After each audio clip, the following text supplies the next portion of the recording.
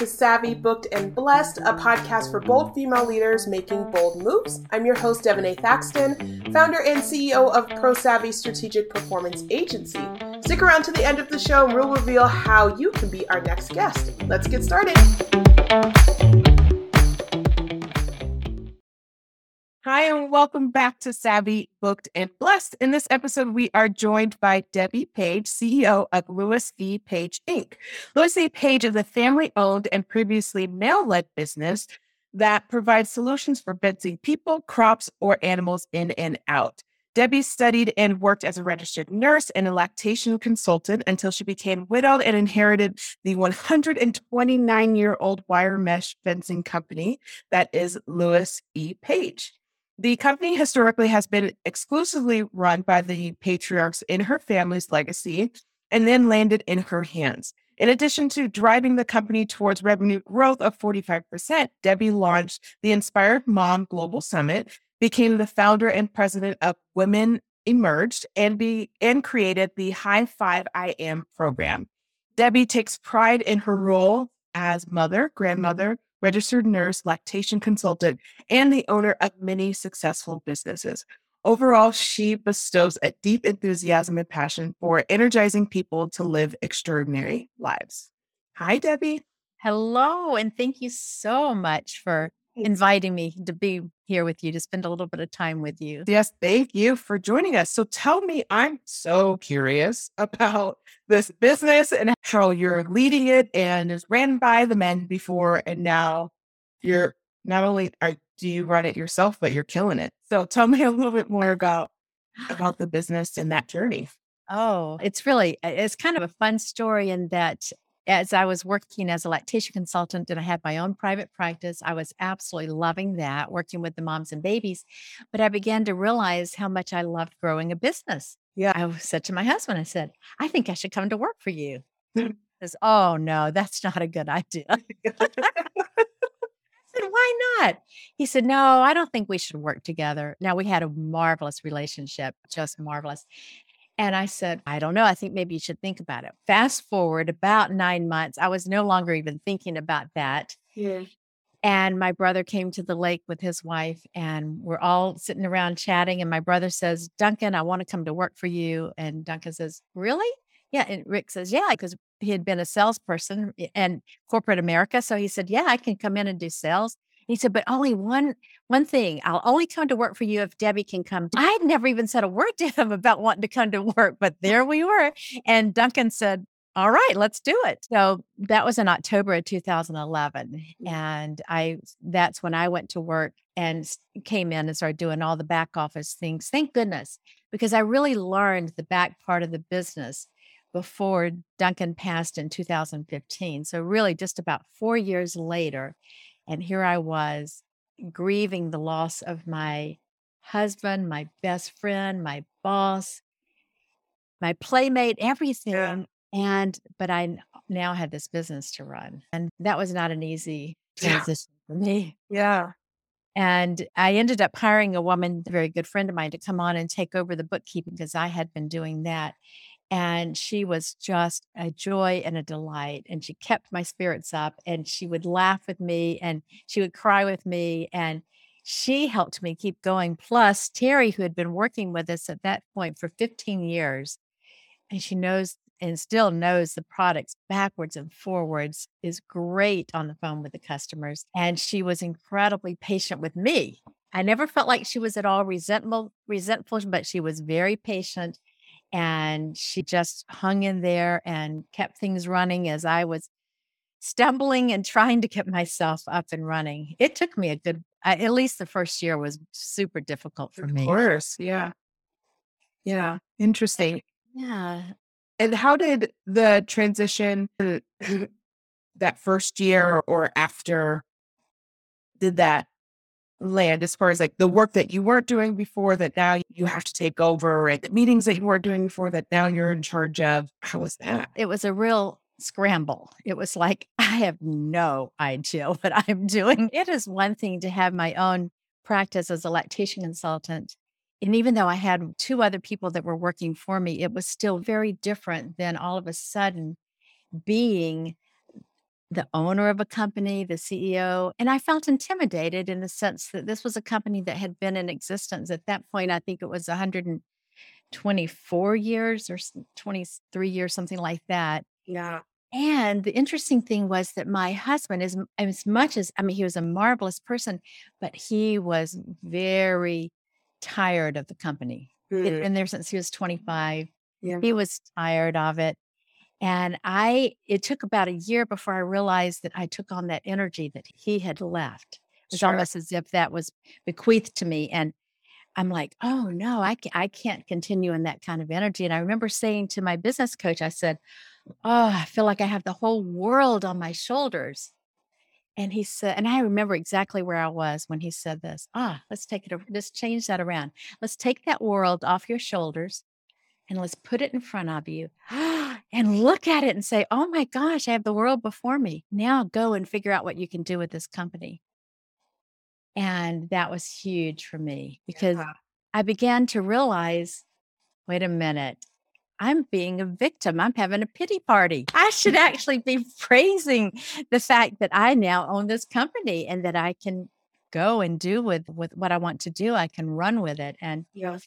so, yeah, that definitely changed my perspective. And I began to see, yes, I'm going to take charge of my emotions and not be reactive, but I'm going to respond to the things that are happening and be grateful for them. I love, oh, that's a great thing to mantra to have of the world on your shoulders and flipping it of having the world in front of you I and know. go forth and do Yeah. And I remember he said, yeah.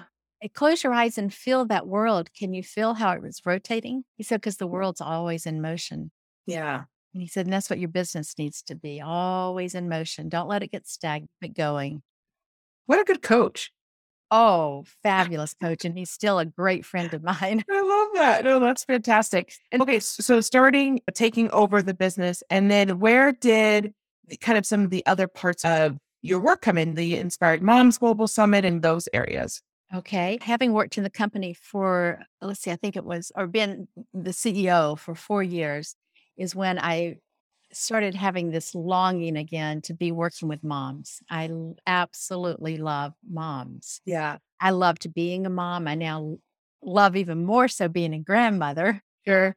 And I said, there's got to be a way that I can work this out where I can still run Louis Page, but I can also fulfill some of the desires and the passions of my heart to work with moms. Yeah. And you know how things come into your lap, you have the desire in your heart, and then before you know it, there's an opportunity. Yeah. And the opportunity came through a man named George Shepard who runs 360 Summits. And I found out about him. I asked him if we could have a call together. He said yes. And I actually got on the call thinking that I was going to see if he wanted to have my breastfeeding course be a part of his pregnancy summit. But after we had talked for about 10, 15 minutes, he said, I have a proposal for you. Would you like to be the head up my mom's summits? He said, I'd really love for you to do that. I love your energy. I know you're passionate about moms. You have a great background. And I answered immediately, yes. And he said, no, think about it. But I knew Yeah. absolutely I would do that. So Yeah. that's how that came about. And then as I began to start to find speakers for my summits, my passion for moms grew even deeper and deeper. And then I thought, I need to create a course. I need to write a book because I can take this even further. Because what I realized had happened to me is I woke up at 60 years old and said, oh my gosh, I'm scared to death about my future. Mhm. How am I going to go on? And my husband is gone. What am I going to do? Maybe I was 62, but I said, what am I going to do? I really hit the panic button. It's like the 10-finger spread. Oh my gosh. Of course. Now I was running the company, but I still had this tremendous fear because part of that fear was I'm an imposter. Mhm. I'm going to be a failure. I'm going to fall flat on my face.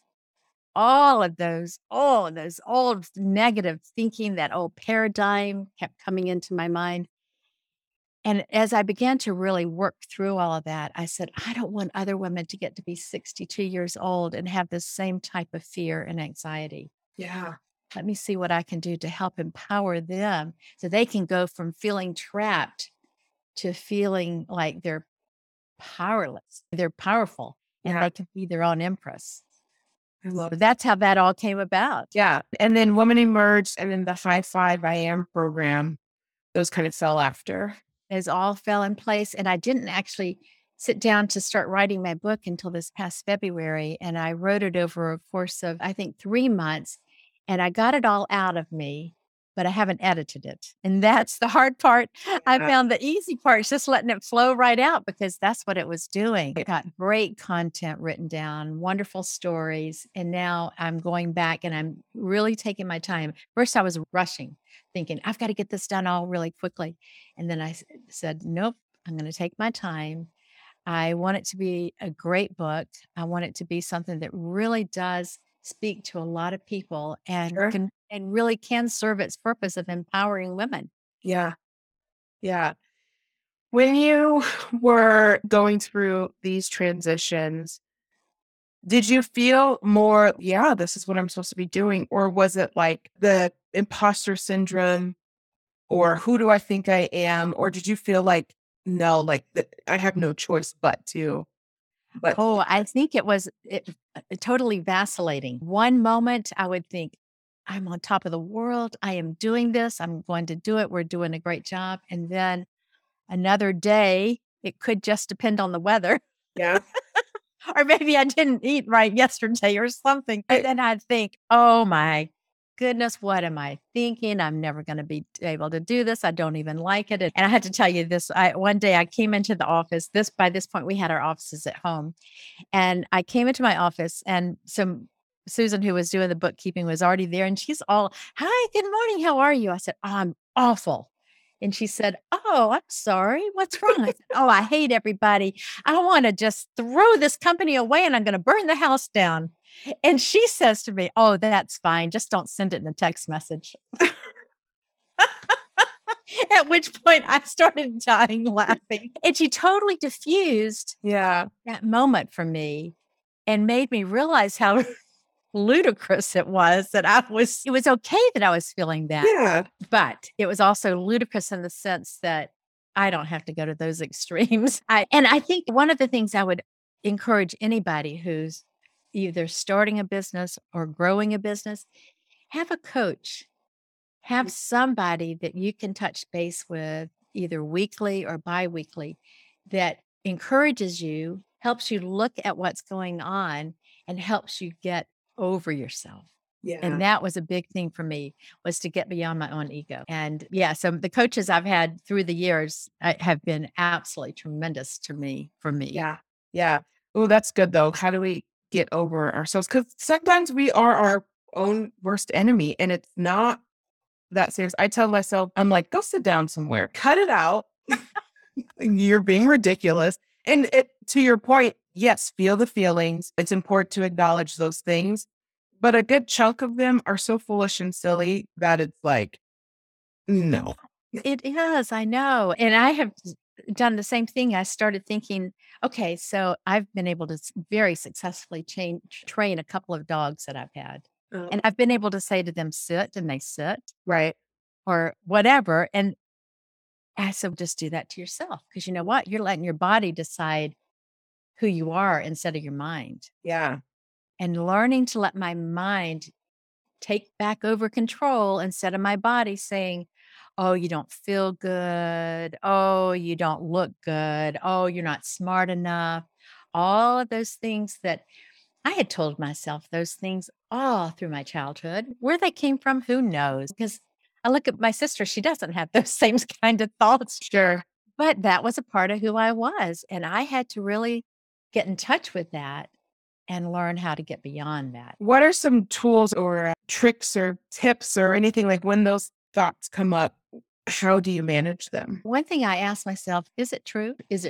Do you know that it's really true? And then then I'll go through this little routine where I say, am I okay in this moment? And so I stop and I think, oh, I absolutely am okay in this moment. I have everything I need. I Yeah. don't need for food or warmth or shelter or water. I have everything I need. And then I ask myself, are you present? Am I present in this moment? So that I bring myself back from that future of the unknown, which is the fear, Yeah. bring myself back to the present. And then I say, what are you grateful for? What are you proud of? And what is your vision? And that brings me all back to, okay, yeah, wait a minute. I'm super grateful for this. I'm very proud of this that I've accomplished. And this is my vision, and nobody's going to stop me. Yeah, it won't be like, here's the starting line, and I'm going, and here's the finish line. It will be, Yeah. but I'll get there. I'll get to the finish line. What's something that you wish you knew, something you know now that you wish you knew when you took over the company, like when things really shifted for you a few years back? I think when I began to realize that it was my own limiting beliefs that were keeping me stuck in the same old way of thinking, the same old pattern of living out life where I didn't feel that I deserved to be successful. That was a huge one for me. I had to really work through the whole money issue. And I didn't even realize that. Yeah. Now I can look back and I say, oh, I absolutely thought you're not worthy of success. You're not worthy of money. And you can't really run a business with that type of thinking. Yeah. Because if we're in business, we're not doing it as a hobby. We're doing it because we really are generating an income. We're wanting to scale it. And so, yeah, those limiting beliefs that kept me stuck and thinking that I wasn't worthy. And yeah, and I wish I'd known that then. But was I ready for them then? Probably Yeah. not. But the thing is, once that becomes a part of your thinking, if you're listening right now and that now all of a sudden is becoming a part of your thinking, think about it and think about it and think about it. And the opportunities are going to come and you're going to start to unfold and you're going to learn how to get beyond those limiting beliefs. In your time of working with different clients, and I bet the client base from the fencing company to working with moms and all different types of aspects, what would you say is one of your proudest moments and I'm going to say in both, like what is your proudest moments in Louis Page and then working with moms, and I'll put that in an umbrella there. Okay. Yeah. This may seem like a funny thing to be proud of, but I actually am very proud of it. I had not been working for the company too long. That was when Duncan was still alive and my brother was still part of the company. And my brother was working with a woman who wanted to place quite a large order and he could get nowhere with her. And he had been a very successful salesperson, but he was getting nowhere with her and he was getting very frustrated. So he turned her over to Duncan. Yeah. Duncan got nowhere with her. So the guys ganged up on me. They have her on hold and they gang up on me and they say, she's yours. We're giving her to you because this is a big order and we want it, but we can't get anywhere with her. So I got on the phone with her. And one of the major things was that she wanted to place the order, but she didn't want to give a down payment, but it was a custom order. So our policy always is if you're making a product for somebody, you're going to take a down payment. Yeah. And she kept saying, no, my boss won't do it. My boss won't do it. And I said, nope, we have to have it. We have to have it. And I just kept pushing it. Finally, she said, I'll call you back.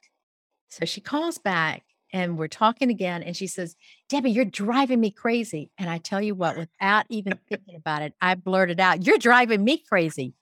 At which point she started dying laughing and gave me her credit card. That's it. And I was super proud of that. And I could get off that phone and I said, yes, I got the order. That is amazing. My brother still to this day says, Debbie, you're driving me crazy. You're like, you're going to do what I say, aren't you? I'm going to get what I want. Oh, goodness. Oh, that's amazing. What about working with women in either doing lactation consulting or when you're a nurse? What is one of your moments you're most proud of? So that brings me back to a client that I had as a lactation consultant. Lovely woman. I'm still in touch with her. And she came in, and this puts cold chills on me to the point that it brings tears. But she came into my office and she had this little baby who was not wanting to breastfeed. Sure. And she was devastated. So we came up with a great plan and I sent her home. I'm all about feeding the baby and keeping that baby thriving. That's absolutely essential. Sent her home with a great plan. She calls me the next day. She is sobbing. She'd been to the pediatrician, had only seen the nurse practitioner, not the pediatrician, who said to her, "You have to switch your baby over to formula." And she said, "Why? I have plenty of breast milk." She said, "No, you've got to put your baby on formula." And so we talked about that. And I said, "There's no reason. You now already have," I think she had about 12 extra bottles of milk already. This is for a 3 to 4 day old baby. She had plenty of milk. Sure. She calls the next day. They've turned her into DDS. Is that what it is? Child Protective Services. Yeah, yeah. Yeah. And I could not even believe it. And I tried talking and reasoning with the nurse practitioner. She would not listen at all. She was this young, cocky nurse practitioner. She wouldn't listen at all. So I just said to my client, I said, "You know what? Stand firm. Yeah. Stand firm." So they show up. I think it was the next day they showed up from the department and of social services, I guess is what it was. Sure. And she stood firm and with great confidence, she said, "Come right on in. Here's my baby," and blah, blah, blah. And he says, "We're here because your doctor's office is saying that you should be giving this baby formula and blah, blah, blah." And she said, "You know what? As long as I'm feeding my baby, does it matter to you?" And he said, "What?" He wasn't familiar with breastfeeding. I Right. said, "Well, come here. Let me show you something." She opened up her refrigerator. By that time, she had 24 bottles of milk, of breast milk in that refrigerator. And he said, "Why am I even?" Why am I here? Yeah. And he totally dismissed the case. Yeah. I suppose I'm proud of myself, but I was especially proud of her because she is the one that did the work. She's the one that stood firm. But, I was just so thankful that I could be there to support her in her decision. Yeah. And teaching her to stand firm in what she knows to be true for herself and her family. No, because a mother knows her child more than anybody does and cares more for her child than anybody else. There are rare exceptions. Of That's course. not the case, but Right. that's a rule. Right. And to bring it back, so does, you know, the business owner and Oh, no one knows your business better than you do. And that's the right. health Nobody loves it as much as you do. everyone loves it as much as you do. Yeah. Yeah. Which that's a really important thing because you can't just expect that all of your employees or your team are going to have that exact same passion for the business that you do. Now you can rev it up, and that's an important thing about being the manager or being the CEO is really keeping that synergy and that energy up Yeah. so that people are proud of it. But Right. it still comes back to us, doesn't it? Absolutely. And keeping that, getting rid of, I say that lightly, of imposter syndrome or these things that just keep you lost in the sauce and confused. It's so important to do the work and get the mentor, get the other teammates that you need so you can think and lead your team effectively. But it has to start with you. Yes. Yeah. Yeah. That Absolutely. absolutely does. Debbie, thank you for being on the show today. If anyone wants to connect with you, where can they find you? And tell us anything if you have any summits coming up or anything like that. Okay. So if they wanted to connect with me about the fencing business, that would be through louispage.com. If they wanted to connect with me more about empowering women, that is through debbiehpage.com. And I do have a summit coming up, which I'm super excited about. It will launch on September 29th through October 2nd. I have a great lineup of speakers that will be speaking on parental issues, relationships, mom self care and mindset, and how to start a business. Because I want to empower these moms. Hey, listen, if you have any desire or dream at all to build an independent income for yourself, then we're gonna get you started on that. Yeah. So Love that. yeah, and so that actually they could find out about the summit by going to inspiredmom.com. Okay. Awesome. And we'll have all of these links as well that people Okay. to click on. Thank you, Debbie, for being on the show. It Thank was you great. so much. It's been a great treat. And I just appreciate the wonderful questions that you've asked and the way you've helped to bring me out. So thank you very much. Thank you. It's been great. And thank you, everyone, for listening. And we will see you on the next one.